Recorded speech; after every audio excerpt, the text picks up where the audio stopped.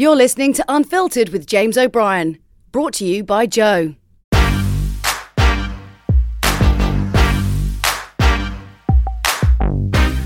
Hello and welcome to the latest Unfiltered with me, James O'Brien, joined this week by Jack Monroe, who is, well, known for a variety of reasons, for being a food blogger, for successfully suing Kate Hopkins, of course, for her journey out of poverty and her trans status, which in recent years has become quite a big issue for the tabloid media in a way that I have to confess I don't fully understand. In fact, there's a lot about the whole trans issues that I still don't understand, even after interviewing Paris Lees a few episodes ago. So I am really looking forward to this, but also, we don't prepare for interviews on Unfiltered as such, but I generally have a rough idea of where they're going to go.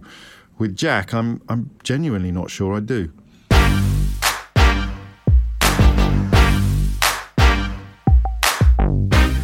Can I ask you a weird question to start with? Oh, go on then. Why have I heard of you?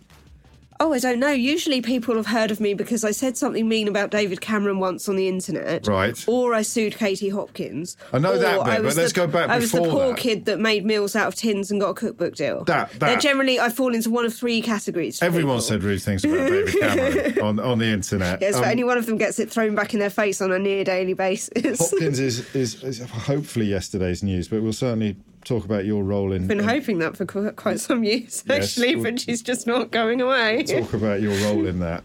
Let's begin then with the because lots of people from working class backgrounds struggling to hold it together exist. Yes. You elected to tell your story when blogging was still a relatively novel concept. And, well, you tell me. Well, I mean, I was a single mum on the dole, unemployed, struggling with benefits that were being delayed and suspended and just outright withdrawn. And I started to take an interest in local politics because my son's children's centre was being closed down at a time where I was looking for employment. So, which obviously makes finding employment considerably harder than it would have been. Yeah, absolutely, because, for a start, as a single parent, you're stuck in, I can find a job that starts at 8:30 in the morning and finishes at 5:30 if I'm willing to pay for the 8 till 6 childcare. Everywhere then was starting to cotton on to 0-hour contracts and flexible working. You must be flexible within all 7 days of the week, which is impossible when you're a single parent to commit to. And then my nearest childcare facility was shut down. So I was like, right, I'm going to start going to local council meetings and seeing who these people are that make these decisions that negatively affect my life. What year was this? Where are we now? 2011. Okay. 2011, 2012. Yeah. It's hard to believe I'm still going, really, but I'm here. Yeah, you are definitely as I started off sort of yelling through the letters page of the local newspaper. So you just got engaged in the most traditional sense of all. There was a front page of a newspaper, my local newspaper, the Southend Echo, and it was a local councillor who said, druggies, drunks and single mums are ruining our high street. I was outraged. Now, people are now familiar with my levels of outrage. When I get going, I get going. I wrote a letter to the Southend Echo that was so long and so furious I had to print it in 3 parts across 3 consecutive days. And one of my friends who works there said, well, have you thought of writing a blog? A blog? A what? What's a blog? I thought it sounded like, I thought it sounded trivial and silly. Yes. So it's like a diary online. And I was like, as someone who kept teenage diaries, as a teenager, I was like, this seems therapeutic, seems like a good way to get things out. So I started going to council meetings because I wanted to see who these people were that were shutting our libraries, shutting our children's centres, how they came to the decisions that negatively impacted mine and other people's lives. So I was doing local politics, basically, from the public gallery, the only person there 9 times out of 10, apart from the local press journalist. And started writing about it. And that evolved into getting pieces in the paper. Sometimes they wouldn't have a political journalist to send because we all know local news is under an awful lot of pressure now financially. So they would just give me a ring and say, do you mind covering it? And so then that led to, I was writing recipes online at the same time. Under the same banner? Under the same banner. It was my a website, blog of your life, girlfuljack.com, as it were. And it started off as, here's the local council meeting, and then here's the local council meeting and a soup I made. So it's a little bit of a hybrid. I remember being quite annoyed, actually. I get annoyed all the time, but it's always very minor. It's always over very quickly. I can't decide if that's my Irish temperament or my Greek temperament or some awful tornado in the middle of the two. But But I was quite annoyed because I'm sitting there writing these long pieces about like local councillors and like doing real electoral analysis and spreadsheets, love a spreadsheet, and, you know, voter predictions and stuff, you know, really getting into it. And then I put a recipe up for carrot soup and it got about 10 times the views of anything I'd ever written about Southend politics. And I was like, well, that's rude. Yes. And then I was like, oh, hang on, it seems that there's an appetite for this, a market for this. So I started to write more about what I was cooking. And none of it was contrived. It was literally, this is the change I found down the back of the couch. This is what I made with it. I look back, my photos from the time were atrocious. They were taken on a rubbish little phone camera in a poorly lit flat. It cut through. Something happened. Yeah. When did you realise something was happening? I wrote a blog post in July 2012 called Hunger Hurts. Yes. And it was just the end of my tether. I was suicidal. I was absolutely, completely depressed, not a word I use lightly. I was trying to cobble together meals to feed a very young child that would give him just enough nutrition to get through the day without attracting the attention of social services or any other caregivers, because my parents were foster carers. So I grew up with a household of a revolving door of children who had been taken away from their parents. So I always had this fear from right when I was pregnant, if I don't do right by this child, he's going to get taken away. Irrational fear, but I grew up with nearly 100 children with various backgrounds, and some of the reasons they'd been taken into care seems to me, as just a child myself at the time, spurious, you know, because we obviously weren't told too much. Sure. So you process it in... this child's with you because his mum only fed him pot noodles, and that sticks, and you're like, of course. Well, no, I can't, but There'll as an adult now, you know, there's a lot more yes. to it than that. But for me, I had a very unreasonable fear of, if I tell anyone how bad it is, he'll get taken away. Okay. So my blog was pretty much anonymous. None of my friends read it. None of my family read it. My readers were scattered up and down the country. There were people who didn't know me. And then I woke up one morning, and a couple of days after I'd written Hunger Hurts, and it had gone absolutely viral. And I was terrified, because I suddenly started getting all these questions and all this attention and all this negative attention, as well as people going, oh, God, what can I do to help? What do we mean by viral, Jack? How are you gauging it? I think 2 million people read it. Shut up. From 17 readers. Seriously? Yeah. So people just started boom. Spreading it around, and it touched so many nerves. Yeah. Well, it's now studied at GCSE. It's in a mock exam at GCSE. It's me on one page and Sylvia Plath on the other. Is it really? I don't know how not to write your English exam. It's clearly silly, but it's the power of first-person narrative, probably. I look back now. Or despair. And I look at it now, and I look at it, and it's so poorly written, and I'm like, oh God, I wish they'd given me a chance to edit it before they stuck it in the AQA mock examination paper. But that perhaps was part of the reason why it affected people, because there was no contrivance. Yeah, it's about storytelling and about communication and about... it's basically about that. Right, let's go back before that. So now I know where the sort of Jack Monroe public figure. Yes, that's how it was boomed into life, really. But before that, the blog was called A Girl Called Jack. Yes. I am of a generation that... I'm of an outlook that is open to learning new things and changing, but I'm of an age that means trans growing up was not anything that we even addressed. Also, probably going to an all-boys school run by Benedictine monks meant it was even less likely to pop up on our radar. So I know that you refer to yourself as they rather than he or she. Yeah, I'm okay with the she, but if we're talking about gender issues, I prefer to use the pronoun they, because I think a lot of people are gender neutral, genderqueer, non-binary, like myself, and I think as somebody with a public platform, I've got a bit of a duty to sort of get the they out there, if that makes sense. Yes. So I don't lose my shit if somebody she's me, because I look at myself. And when did you like make this decision? About 2 years ago, October 2015. So when you started doing the blog, you thought of yourself as a girl. Yeah, it was a girl called Jack. I just didn't. But for me, there was always that play on words. It's like a boy named Sue, isn't it? It's a girl called Jack. It was like a girl with didn't a write boy's that, name. Johnny Cash. Someone else wrote it. I only found out last week. I always thought Johnny Cash wrote that himself. Oh no! Yeah, Don't tell me ruined that. It for you. Oh no! I may have got that wrong. You'll be telling me next that David Attenborough's not a very nice man. Don't be ridiculous. Don't be ridiculous. So, do you understand why? Look, people in the right-wing media are always looking for targets and always looking for... So that's a slightly different question to decent people who struggle to understand what you've just said so casually. People who aren't looking for hooks upon which to hang their bigotries or to indulge in otherness. They just grew up in a world where everyone was either a boy or a girl. They thought. And now they're being told that their world was never like that.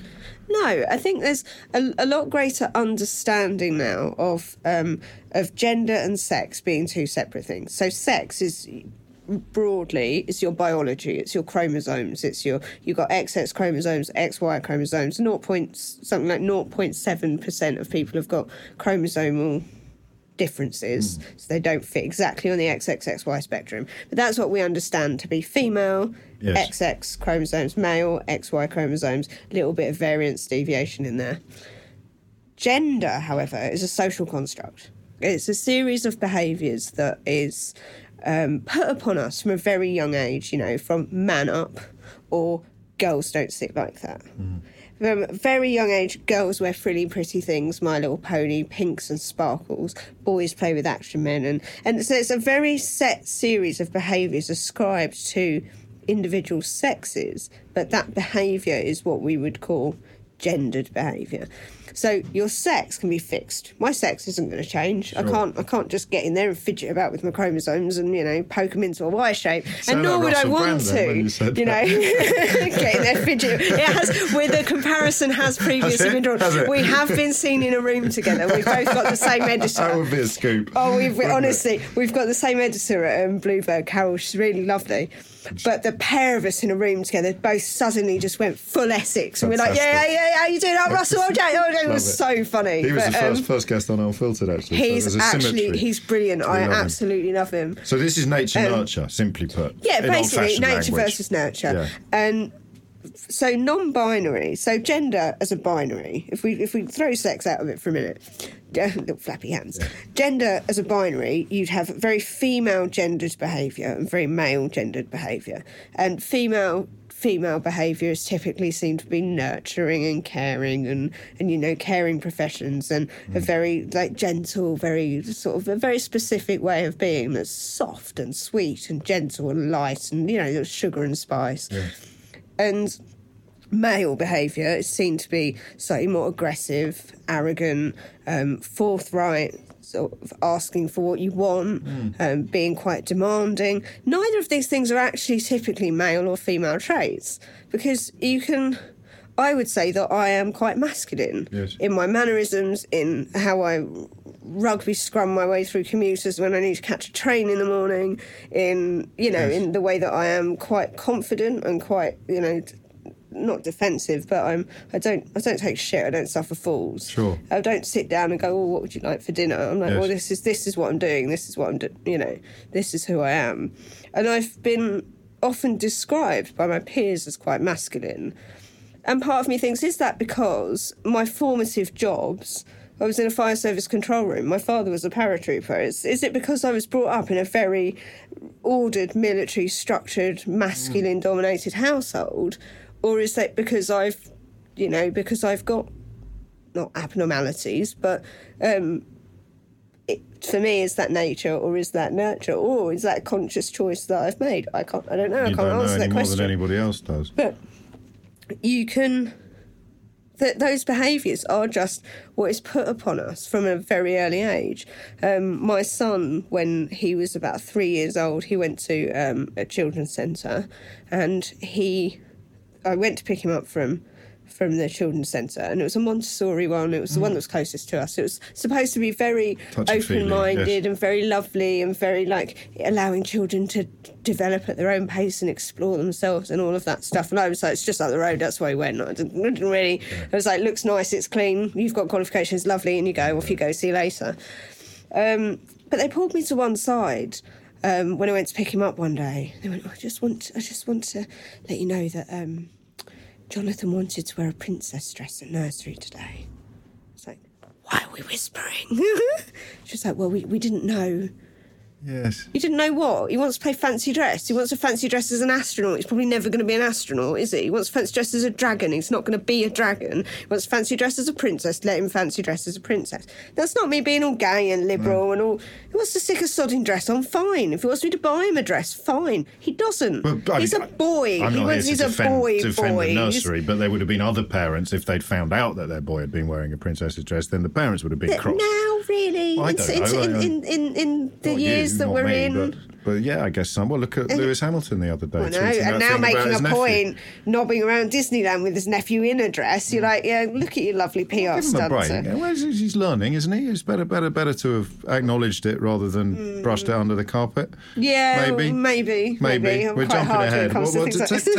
Take me back a bit further then to school. Dad, after the army, Dad joined the fire service. Mum was a nurse. So you got a strong public sector tradition. So my dad was in the army and then went in the fire service, and my mum was a nurse. So strong working class. As much as everyone tries to make out that I was brought up with a silver spoon in my mouth, my dad was a fireman and my mum was a nurse. And then she slipped while holding a patient when I was about 4 years old, and was disabled ever since. So we had one parent on absolute pittance benefits before DLA was really a thing, and my dad working as a fireman, basically. Living in Southend, working in Brentwood, hitchhiking up the A127, Seriously? Not joining us for dinner in the evenings because him and Mum later found out didn't have dinner. I think people try... There are narratives in the media that try to paint that my family are loaded or were loaded, and I'm just looking at it and I go, that's not what I remember. We went and stayed in my nan's house in Belfast, and that was our summer holiday. Or an old aunt in Plymouth, and we'd drive for 6.5 hours down to Plymouth to go and stay with an old aunt. There's a subtext to that coverage, which is if you are articulate and intelligent and opinionated, then you can't be poor. Well, I'm not really articulate, but I talk enough that some of the stuff that I say probably makes a bit of sense somewhere. And was it always like that? What were you like at 10?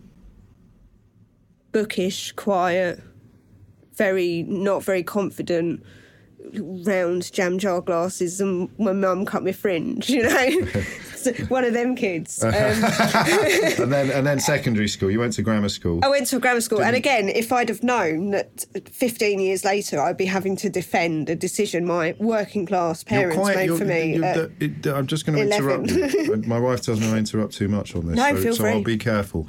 But you've 3 or 4 times now you've referred to being misrepresented in the media. It's happened quite a lot. I know it has, but I also know that when I was preparing to meet you today, I think I thought your skin was thicker. These things have hurt you, haven't they? It is. I am fairly thick-skinned, but anything about my family really, really annoys me because they didn't ask for this. No. They didn't ask for everything they've ever done or every decision they or I have done to be put under a spotlight. I'm the one that got the book deal. I'm the one that gets a knob around at the swanky parties and sit on Russell Brand's knee. Do you know what I mean? Yes. I'm the one that has the nice life. Yes. And they're the ones that get dragged through comment sections. Oh, where were you when she was starving? I didn't tell them that's where they were. So I took me 11 plus. Yeah. I went to a primary school that has been in special measures for the last God knows how many years. It's a bumfuck primary school up the top of the road, basically, that we could walk to. And I was the only one from my primary school to get into the grammar school in that year. Gosh. The only kid. Because my parents, having not much else, used to sit down with me and my brother and taught us from a very young age to spell. They bought us books that were well beyond our years. They taught us to read before we went to school. Because we didn't have anything else. We couldn't go to fancy clubs. We couldn't go on fancy holidays. We could sit down and look at the cards my mum had made to put on the wall with the spellings on it at the age of 4. Because they wanted us to do well. And so I went to the grammar school. I came 80-something in my 11 plus that year, and I was shipped off to the grammar school and thrown into a world where I was the poor kid at the grammar school. Right. So all my friends So you hadn't stood out at primary school? I hadn't stood out at primary school because it was opposite a council estate, and all the kids from the estate went to the primary school, and I fitted in marvellously. You became conscious of not fitting in? Very much so, because everybody else their mums had lilac Mercedes soft-top convertibles and holidays in Tenerife and all designer clothes. And me and my brother would go to school in the back of my dad's white fire brigade Ford Transit van, sitting on boxes in the back, in the dark, holding a strap and making park around the corner. We'd hop out of it like we were in the A-team. The school was 6.5 miles away from the house. And sometimes me and my brother would walk home from school, because we knew that Mum and Dad didn't have very much money. So if they couldn't drop us off or pick us up, there's a pair of us against the world, walking home from school. 2 hours, we were super fit. We spent £1 on chips, canned the bus fare back, and we'd walk back from school. And it's such a different picture of the one that people think that I had. Yes. It's like, well, no, that was it. And I left school at 16 and I went and worked in a chip shop, and that was the end of that. So it's a I mean, that education aside, that environment at home, an environment of learning, an environment of intellectual inner life, that is at odds with the modern perception of what the working class should be like, isn't it? It's a very strange thing that's happened in the last 50 years. If you go back to Robert Trussell even further, and you have this notion, or even Orwell, the idea is that if you're poor and working class, then you are a bit thick and a bit uninterested in the world outside. It's one of the great triumphs of the right wing to somehow portray working class people as being thoughtless and often racist and blaming all of their problems upon simple lies rather than complicated truths. And that's perhaps what you challenge, what you fly in the face of. And I think they don't like it. No, they don't. My dad is a very well-read man. Knowing your place? Do you not know your place? Yeah, Jack? well, yeah, Is that precisely. My dad is a very well-read man, and he was, and do you know what firemen often are? Yes, I know. And you look back in the day, it's from all that time spent sitting around the meta room, whereas now you've got to go out and do community fire safety and fit smoke alarms and deal with, make sure elderly people have got fire escapes in their houses. Or you could read a book. Yeah, you could. You could sit around, you could play pool, you could read a book, you could have chats, you had a bit of banter, you had a bit of, you had camaraderie, you had time for decent discussion, whereas now everything's got to be cleaned and every household in your area's got to be visited and cladding's got to be taken off high-rise flats now and, and all of that. Whereas before you had time to sit down and spend some time. So that was the home environment and you were it was in. very much, I was in an environment of books.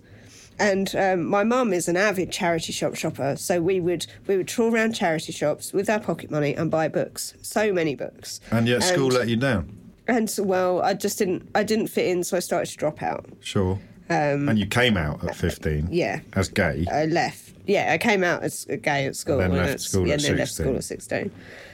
But we just bought books, and I was always nicking my dad's books: philosophy, politics, psychology.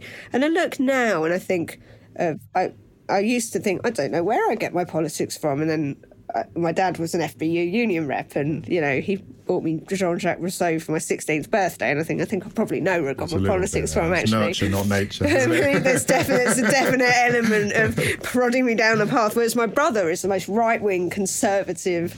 Is he really? Yeah, very much so. We nearly had a dust-up on Boxing Day. Yes. Proper. Well, I think that's tradition, isn't it, at Christmas? His admiration for Ian Duncan Smith. And I was like, oh no, I'd had a sherry, and I was like, let me at you. The picture wasn't eggnog. But yeah, I think partly does it to wind me up, but partly, we are both two very different sides of the same coin. But it's just how does he? I mean, you don't have to answer this because, as you say, it's not. They haven't signed up for any of this. But how does he, or did he, process the portrayal of you as a sort of left-wing hero when his politics might have had him? If he really is an Ian Duncan Smith fanboy, he'd have been a lot closer to the Daily Mail worldview of you than.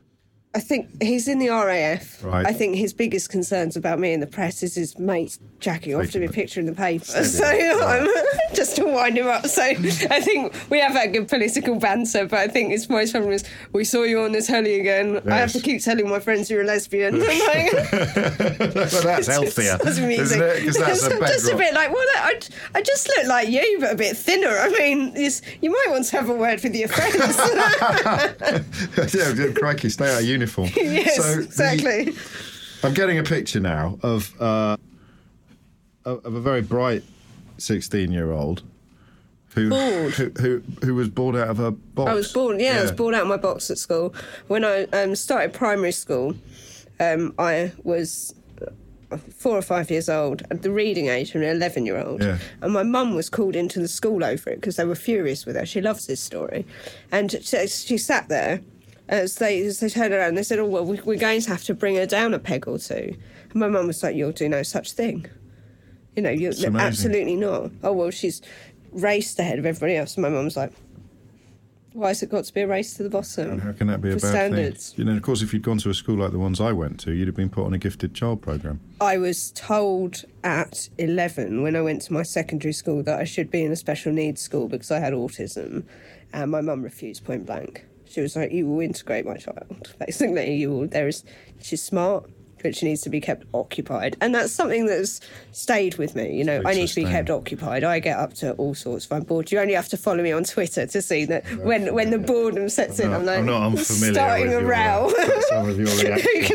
Who can I have a row with next? And you're very hard to pin down, both on Twitter and in life and in this room now, because I've got so many different disparate strands that I now want to try to begin to tie together. The blog happens by accident because you've become politically engaged in a way that you weren't previously, but you were intellectually engaged. You just got bored and let down by the formal education system. But you're not. I mean, you're essentially an autodidact, not self-taught, but you've absorbed. Not unlike Russell Brand, you've absorbed, because the education system has let you down. You've absorbed information, knowledge, learning from as many different sources as you can. Yes. So you have intellectual confidence, which is rare for someone from your class, from your background. And suddenly all of these planets begin to align when you write that one blog post in which, and I'll read you a bit back. Good. this morning, small boy had one of the last Weetabix mashed with water, with a glass of tap water to wash it down with. "Where's mummy's breakfast?" he asks. All big blue eyes and 2-year-old concern. I tell him I'm not hungry, but the rumblings of my stomach call me a liar. But these are the things that we do. You can write, Jack. You can really write. Thank you. I wrote that on my mobile phone in the middle of the night, absolutely furious. And I was going to write that, give my son to his father, and top myself in a bath. That was my plan. That was my game plan. Because you were at the end. I was at the end of my tether. And who were you furious with? The woman who kept phoning me to say, "I'm sorry, your housing benefit's been stopped. We just don't know why." And I'm like, "But you need to find out why." And once I screamed at her down the phone. I'm not proud of it, but I was at the absolute end of my tether. My housing benefit had been stopped, which meant that my letting agency charged me a late payment charge again. My housing benefit was only 70% of my rent anyway, so I was using housing benefit and child tax credits and child benefit to pay my rent. So when one of those payments slipped, I fell even further behind. I had about £1,000 in rent arrears, which doesn't sound like very much. Yes, it does. But it's an awful lot when you get £160 a week in housing benefit. So you've got to get 8 weeks' worth of housing benefit now, but you've missed one payment and they can give you a Section 21 and evict you. You're constantly chasing your tail. You're making pittance payments just to knock something off the debt in the hope that they won't kick you out. And I was furious with the woman on the phone who just repeatedly kept saying, "I'm really sorry, Miss Monroe, but I just don't know why." And I went to her, "Do you know what? I know what you earn. I know what you earn. You earn about £25,000 a year, and you've got a job, and your job is to sit on the phone and tell me that you don't quite know why you're ruining my life, but you can't fix it and you won't fix it. And you earn 25 grand a year for that, to casually evict me from my home off the other end of the phone. Why have you got a job and I haven't got a job?" But we know part of the answer to that. Part of it, I mean, that's a computer says no moment that you've described. But it was so often, though, 17 times in a year and a half. So where was your son's father for during this period of... He's a brilliant man. He is. We've always done basically 50-50 childcare between us. But also he has a job and a life. Yes. So and you had a job and a life, which you gave up to look after the boy, because otherwise no one else would have been able to. Exactly, because I couldn't have asked his dad to cover my shifts, because in the fire service, 2 days, 2 nights, 4 days off. It's crazy. So I'd essentially be asking him to do 5 straight days in a row, plus the day after my night shifts, because I'd have been inhuman. So actually then I'm saying, "Oh, will you do 6 days on, 2 days off, and fatherhood, thanks." Yeah. So that's not why you have children. And he's always been brilliant. I've kept him out of the press spotlight because these people didn't ask for all this. I get to have all the joy. They don't get doorsteps. No, I understand that. Furiously chased journalists off both his doorstep and my mother's doorstep before, and just been like, absolutely, you don't get to do this. They've got their own children now. They're entitled to a private life. and they're entitled to live a normal, decent life. I mean, he knocked me up once. He doesn't have to get hunted down for the next 18 years over that. The poor sod had to put up with sort of waking up with me one morning. He doesn't have he doesn't have to sort of pay for that for the next 20 years. Forgive me for sounding like my granddad, but does that mean you're bisexual? No, it means that I had a bit of a what would this be like sexual? Okay.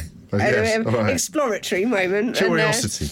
It was like, which ended in many ways in the best possible way. He was one of my best friends, and sometimes you're at a wedding and you have a few ciders and you're looking at your best friend through some new lenses and you're like, hello, and then you make a baby, and that's that. And you don't live happily ever after because. But we do, because you know what? We've never had any animosity between us.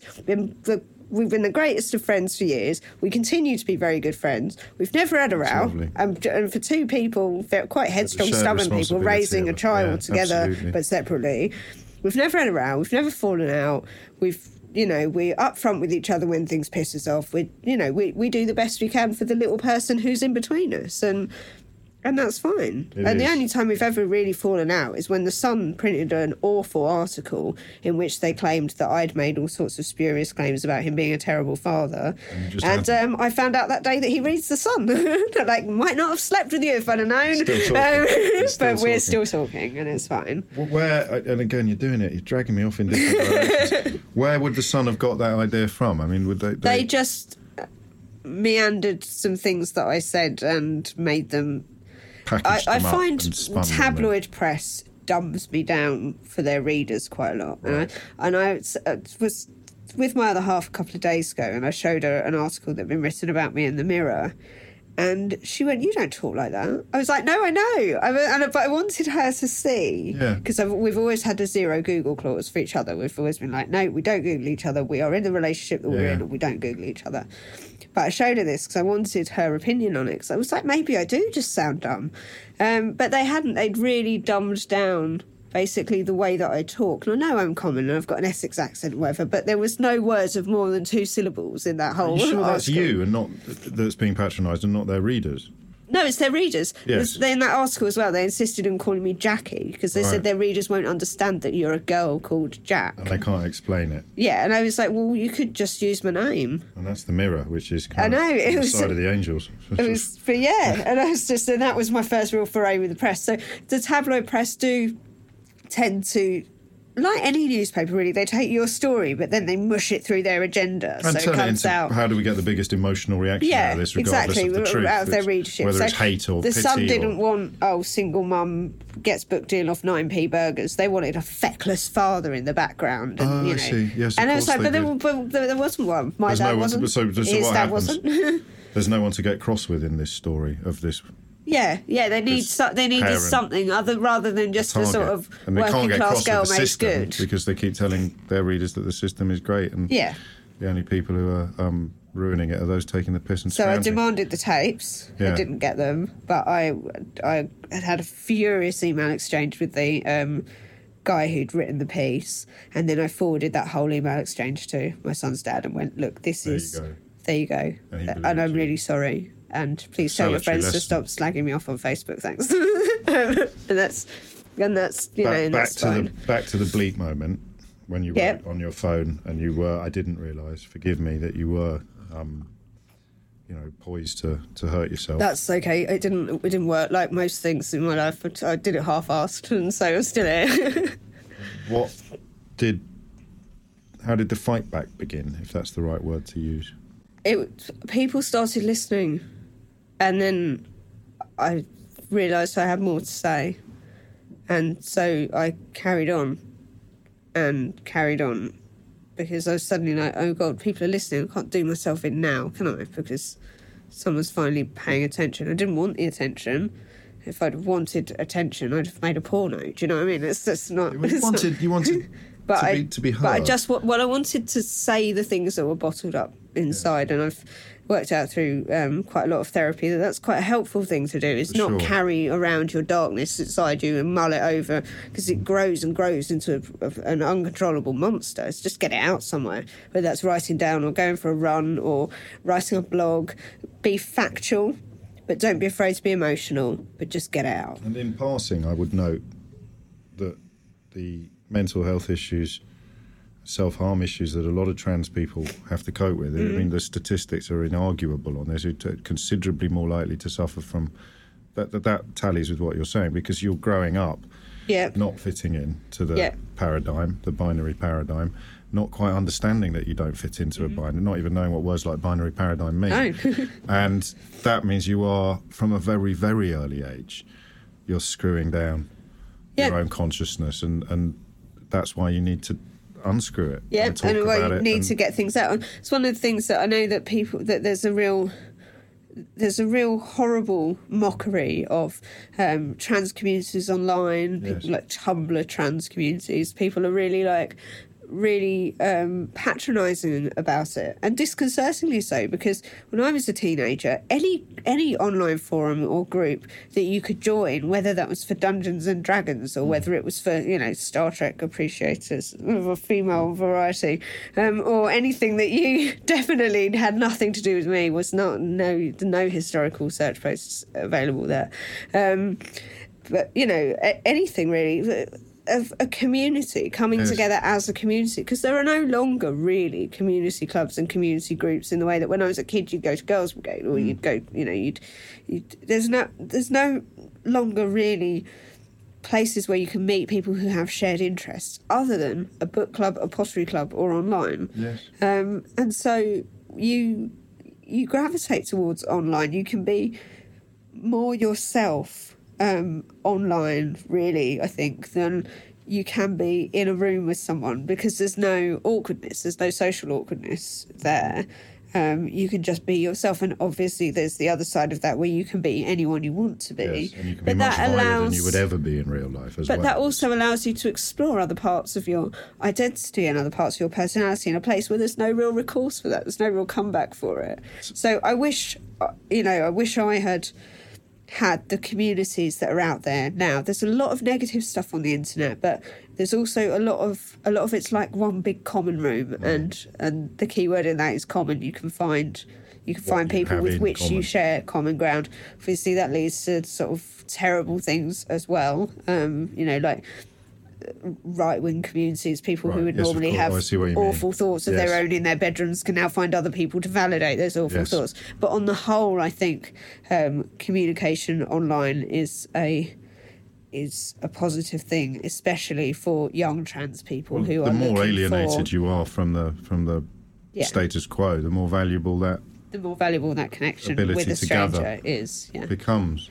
So then it seems as if this was the first time that you felt that you belonged to a community, when you started writing your blog, and when it started not on the trans side of it, but just on the everything else side of it. You felt valued. You realised that you're going to be modest now, I know already, but people were valuing you and learning from you, and that hadn't happened to you before. No, not really. And because I'd always been the outsider, I'd always been the underdog, I'd been the one that was thrown down the stairs at school. So I was that kid. I've got a birthmark on my leg that's 11 Port Wine Stain birthmarks, all about the size of a 50p piece. And all through senior school, I was backwards and forwards to Great Ormond Street Hospital having it lasered off. It didn't work. The thing's as stubborn as I am. It's still there. But I couldn't learn to swim when my peers were learning to swim. So I still can't swim. Because as an adult, you feel like a right tit in a pool full of like 5-year-olds. Firstly, you feel a bit odd. The older you get and the hairier you get and the more hirsute you get, the less likely it is you want to go and get in a swimming pool with a load of children and go, teach me to swim. I look at all these babies doing this really simple thing I can't do. So there were lots of things that I couldn't do at school that everybody else just did. And now I'm like nearly 30 and I still can't swim, and I'm fine with that. I just live right by the open water. Nothing can go wrong here. You found lots of things that you can. I found things I can do. And the first time I got a letter from a reader, like a thank you card, I didn't know what to do with myself. I was working at the local paper and they sent it via the local paper. And I felt like a fraud. Someone had suddenly written to me to say, your recipes and your writing has changed my life. Yes. And I was like, no, this can't be for me. This can't be for me. But that must have been part of the reason for doing it, oddly. I understand what you're saying. And now I have over 1,000 of those letters in A4 lever arch files in my living room, and I keep every single one, because when people online are telling me to kill myself because I'm worthless and I'm useless and my recipes are shit, I just go and I pick one out, I sit down at the table and I go, I'm valued, what I do matters, people appreciate me, this is nice. Okay, that's enough of that. But it's a corrective thing. Yeah, it's a positive reinforcement thing that what I do has an impact somewhere on someone, and so I will continue to do it until I no longer get messages from people saying thank you for teaching me to cook, or thank you for being a voice for people like me, or thank you for standing up for trans people, or all the letters I get like daily. Now, I don't print out all the emails and stuff because there would just be too many. And I've started to accept it now. Before, I was always like, every single one was like it was burning my hand. I'd open it, I'd be like, mail from a stranger. And it would terrify me because I'd be like, I can't live up to your expectations. Please don't put me on a pedestal. Please don't try and make me the voice for your people, because I don't even know who I am, let alone how I can speak for you. And now I just go, if what I say resonates with people and what I do helps people, I will continue to do it. And there's an allegory there for your life in a way, with the move from the blogosphere, which I could see feeling to you as if you were dancing with nobody watching, to suddenly realising you're dancing in a fish tank suspended above the shard or something, and going, in your underpants. Yes. Going, right, so shit. Just talk me through that, from that horribly bleak night.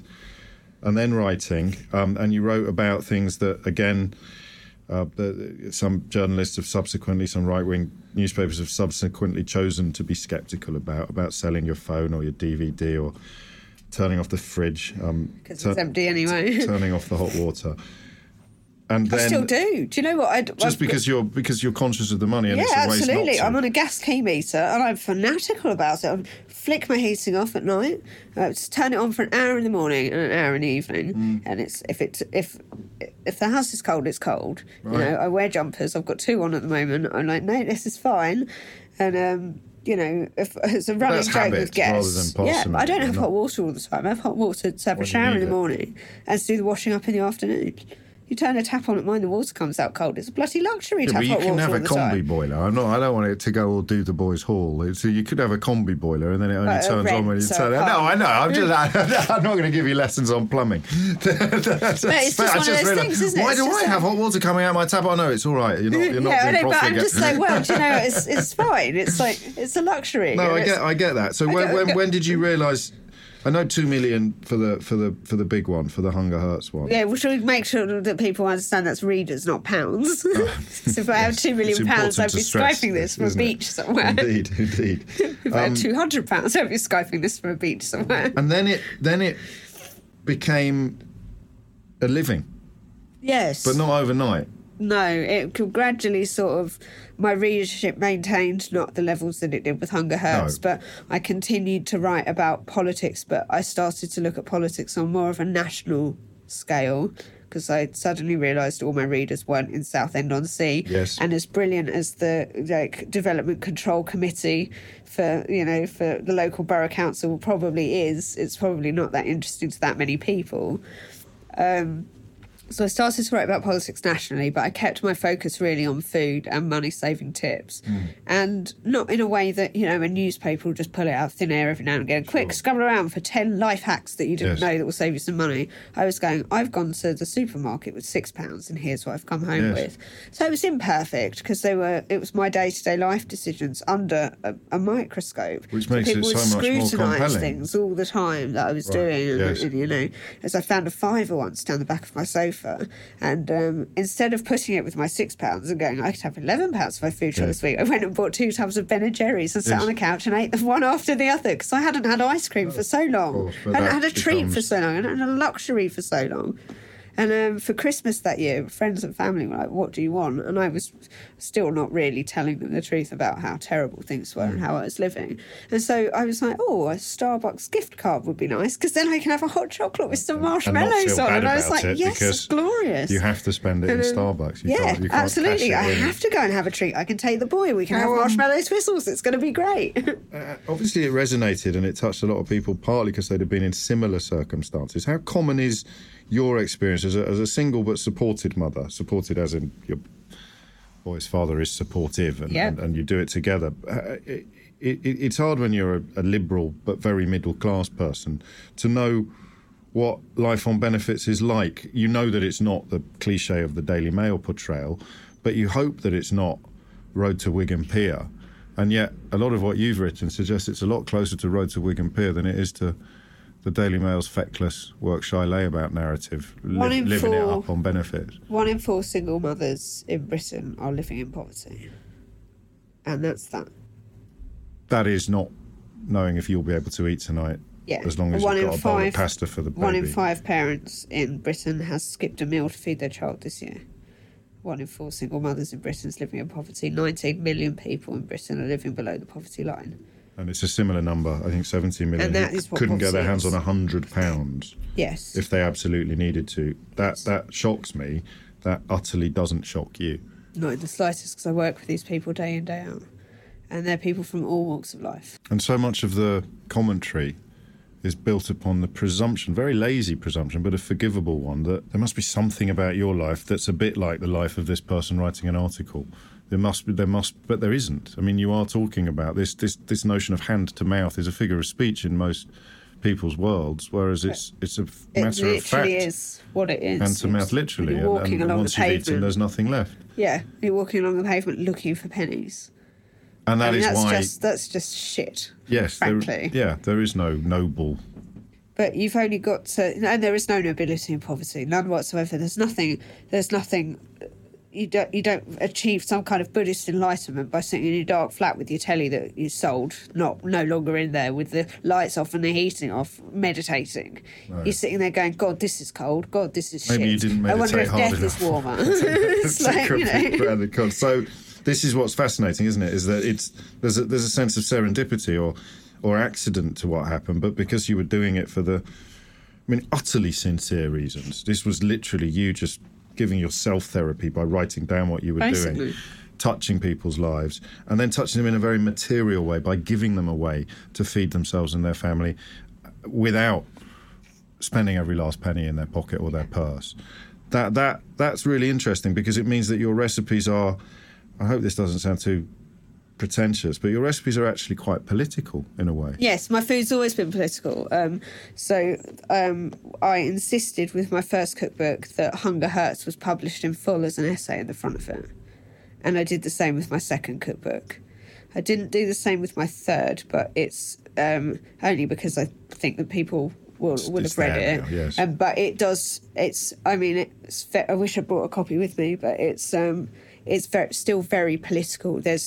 It's excoriating in places in the way that it absolutely skewers like Tory welfare policies, things like that. I say to my editor sometimes, I'm like, Carol, how are we getting away with this? And she's like, it's what people expect from you. It's what they want from you. So all the political articles I've ever written for The Guardian, for anybody else, have been about food. And all my food is enshrined in politics. It's, you shouldn't have to live this way, but if you find yourself living this way, here is how I can help you.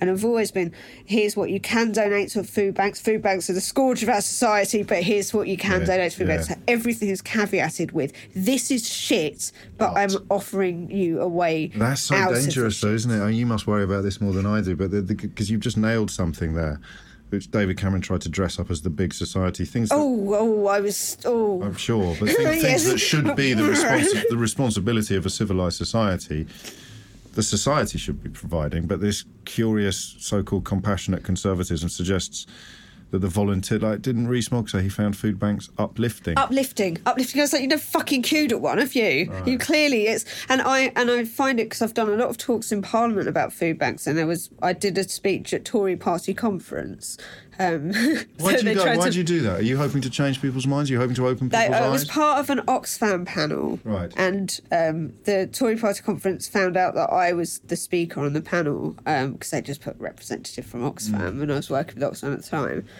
Tory Party conference found out there was me 3 days before and revoked my pass. They were like, really? no, you're not coming. Gosh. And I was like, well, I am actually.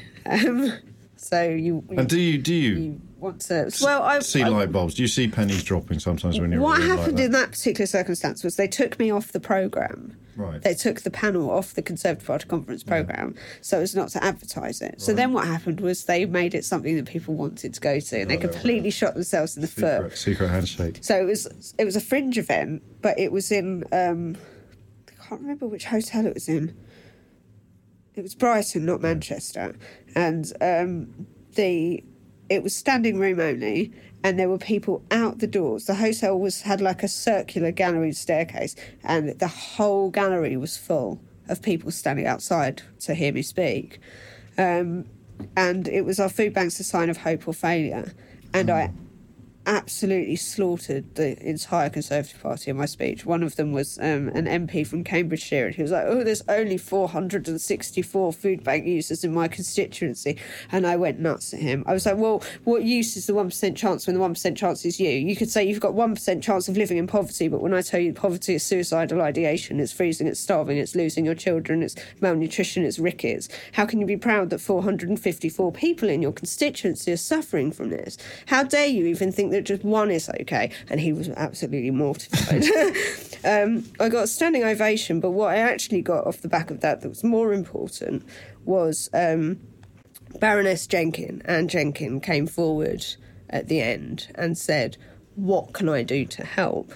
Now, Anne Jenkin does the Live Below the Line challenge every year for charity, lives off £1 a day to raise money. She was their top fundraiser until I decided I would do the challenge too, and now we're neck and neck. Yeah, and it's good, it's healthy competition because it all raises money for charity. And awareness. And so she then went on, after a discussion with me, to set up the all-party parliamentary group with Frank Field that did the Feeding Britain report. So did its 57 recommendations to Parliament for preventing hunger in Britain. And that was off the back of my speech at Tory Party conference. So when people say, what can I do? Why do you bother? You say, well, it's all very well me writing articles for The Guardian, but I'm preaching to people who already donate to food banks, who already give money to Oxfam and to other organisations to try and resolve hunger in Britain. What you need to do is you need to actually go and look at the cause of the problem and shout in its face and say, this was you, what are you going to do about it? And I've never been invited back, which is a shame. Because I would go back and do it, because I think that sometimes that's why people say, why do you give interviews to the Mail? Why do you talk to the Express? It's like, well, because they're the people that really need to hear what I have to say. Yeah, well, I mean, I've worked for LBC, so precisely so that I can talk to people that wouldn't normally exactly hear talk to people who wouldn't naturally tune in and just drill in that, this is a problem, but it's a problem you can help resolve. Because on Facebook, we all want to feel useful, we all want to do good, I think, most of us. And if you can offer people... that, even after the last couple of years, internationally, not just in your own life? I have to believe, and genuinely do believe, that that people are inherently kind and good. People who are not, people who are unkind to me on the internet, for example, people who troll me or are rude, sometimes I tap in and I go, what's wrong? What happened? Like, who hurt you? I'm sorry about whatever it is in your life that's making you react in this way at the moment, and if there's anything I can do to help, let me know. Which I went through a phase of that, and I would get these outpourings from people. Oh, sorry, I'm just going through a divorce at the moment, or or I had an abusive boyfriend and he was also called Jack, and your name was tricky for me. It was the things I've heard from people just by giving them space, just by to giving be them vulnerable. going, look, are you okay? And Sarah Silverman did something recently when a guy called her a cunt on the on the internet, and she went back to him and went like, are you okay? And the exchange that followed is very similar to many that I've had in private messages with people through the years. So I think that people who are lashing out are angry and upset at something. But most of us are inherently kind and good, and given the opportunity to do good and be better, we will take it. And cold coming out in full form. It was my sinuses going, done. You've spoken enough now. No, we're nearly there.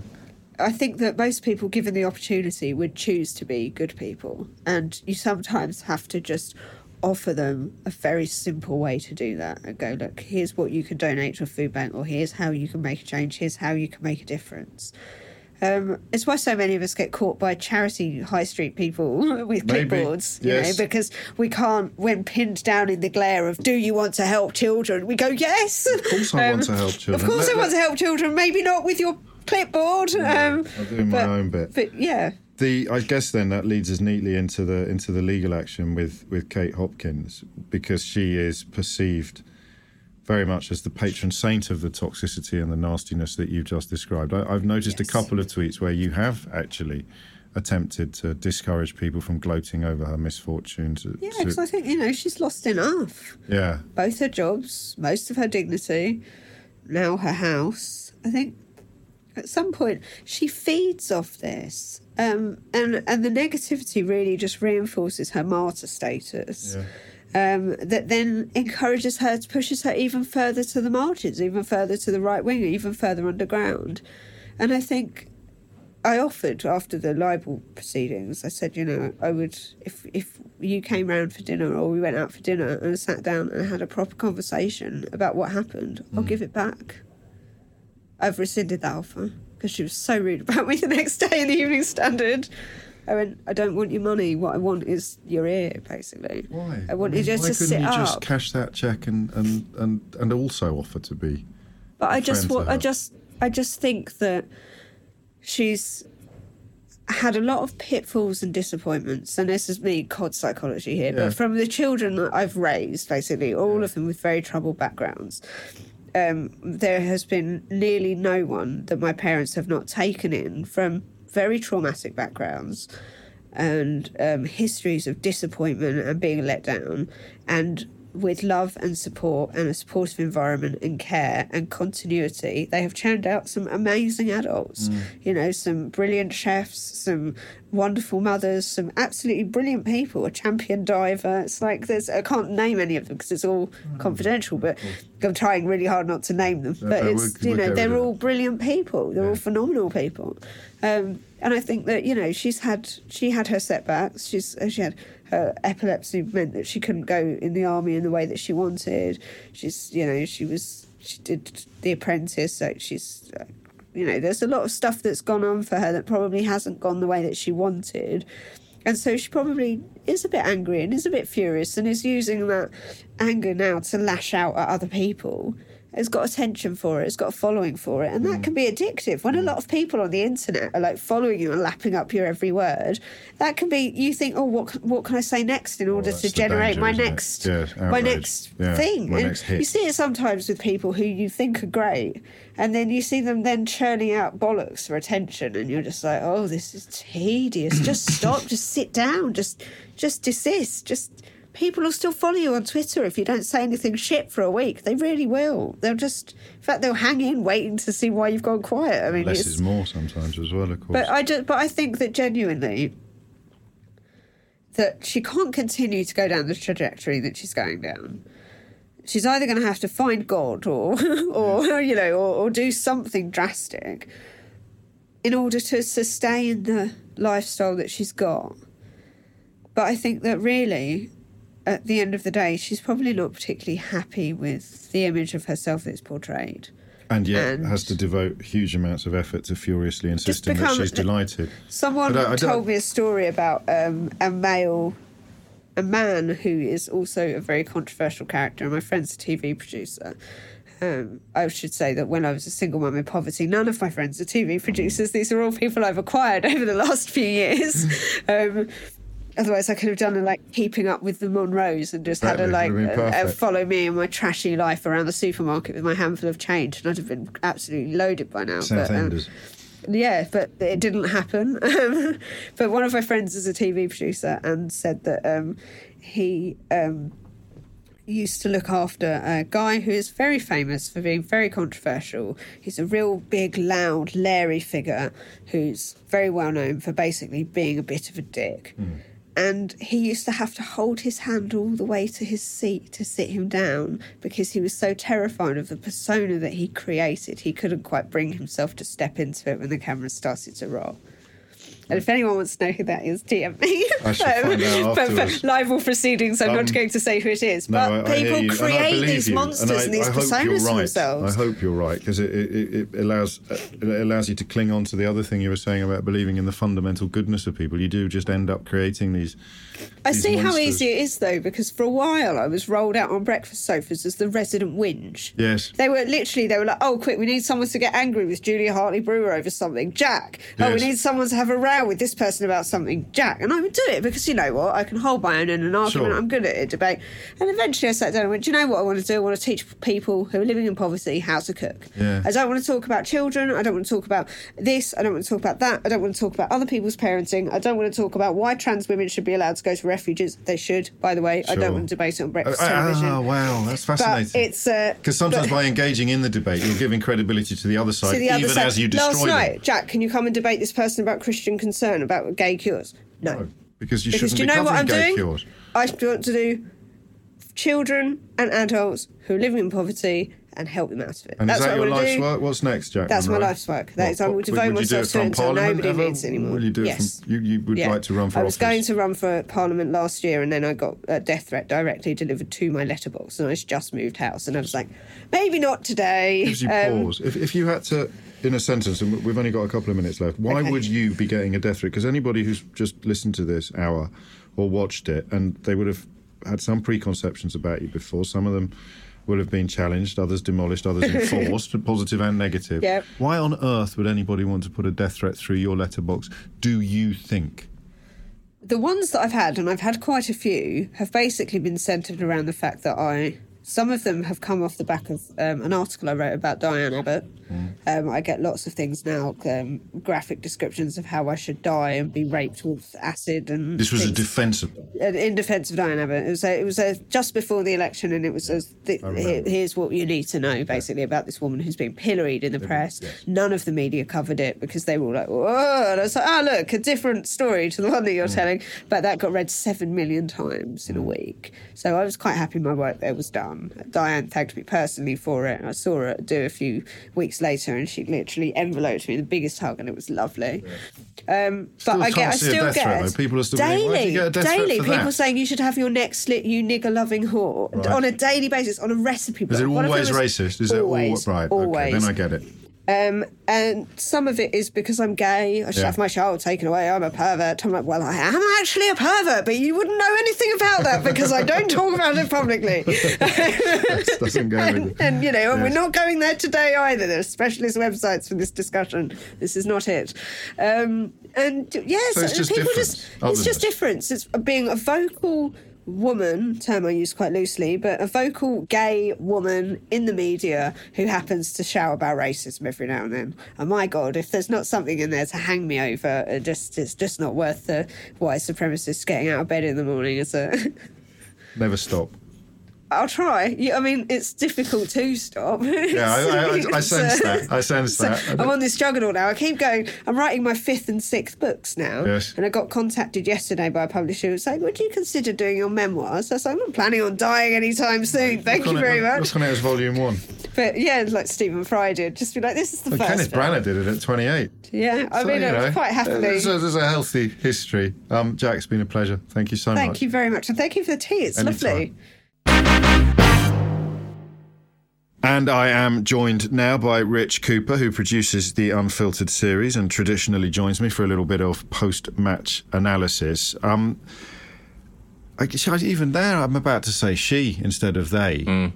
Yeah. But I now know Jack wouldn't mind which way round I did it. There's often a danger in these kind of contexts that you're frightened of offending people, and then people who are cross that they're frightened of offending people describe it as political correctness, and you sort of get a glimpse of just how mad all this sucked into the whirlwind of it all. You can, and Jack has lived in this whirlwind for probably a lot deeper and a lot longer than I realised. Yeah, so I noticed in your introduction you said we don't really prepare for these interviews. Yes. I would like to disagree. Well, you know what I mean. You provide me with information and nuggets, yeah. but I never know which bits I'm going to use or which bits, so and I don't turn up not knowing who these people are. But with John Amaechi recently as well, it didn't go down in any of the avenues I was expecting it to go. Yeah. But in the research for it, I read that that article that she said about what was it, Hunger Hurts? Yes.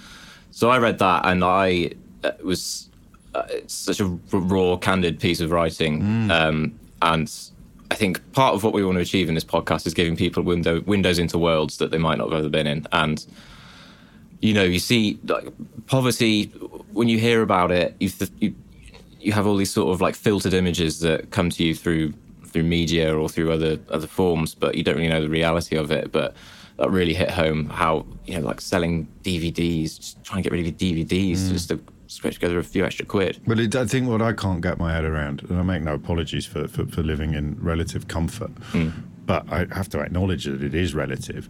I can't get my head around, since being a student, and even then you always had your dad on the end of the phone, is actually selling a DVD or going down the back of the sofa to get the next meal. Yeah. And that, I think, is what the right-wing media find very hard to forgive, is just providing incontrovertible testimony about how possible it is to be that poor in this society that they keep telling us is rewarding the strivers. Yeah, exactly. It doesn't fit with what they're trying to achieve. But I don't know. I'm the same as you. We don't live. Yeah, no. We're not poor. We're doing okay. It's just one of these things that I find it really hard to wrap my head around, how hard it is, and also what you said about your dad's always on the end of the phone. What if you don't have that lifeline? Yeah. What if that's not available to you? Or as Jack explained, if it is there but you don't want to use it for a whole heap of reasons, a whole variety of rationales. It sounds, everyone who's listening to this now listened to the actual interview. You would think that we hadn't smiled at all. I laughed a lot in that, possibly second only to Gary Lineker for the amount of chuckling and giggling that went on. And that's a testament to what great company they are. Absolutely. For someone that's been through a lot, she's pretty chucklesome. That was nice. Indeed. And, of course, if you have enjoyed this, even a fraction as much as I have, then please leave a review and even a rating on whatever platform you access Unfiltered from. Thank you. You're listening to Unfiltered with James O'Brien, brought to you by Joe.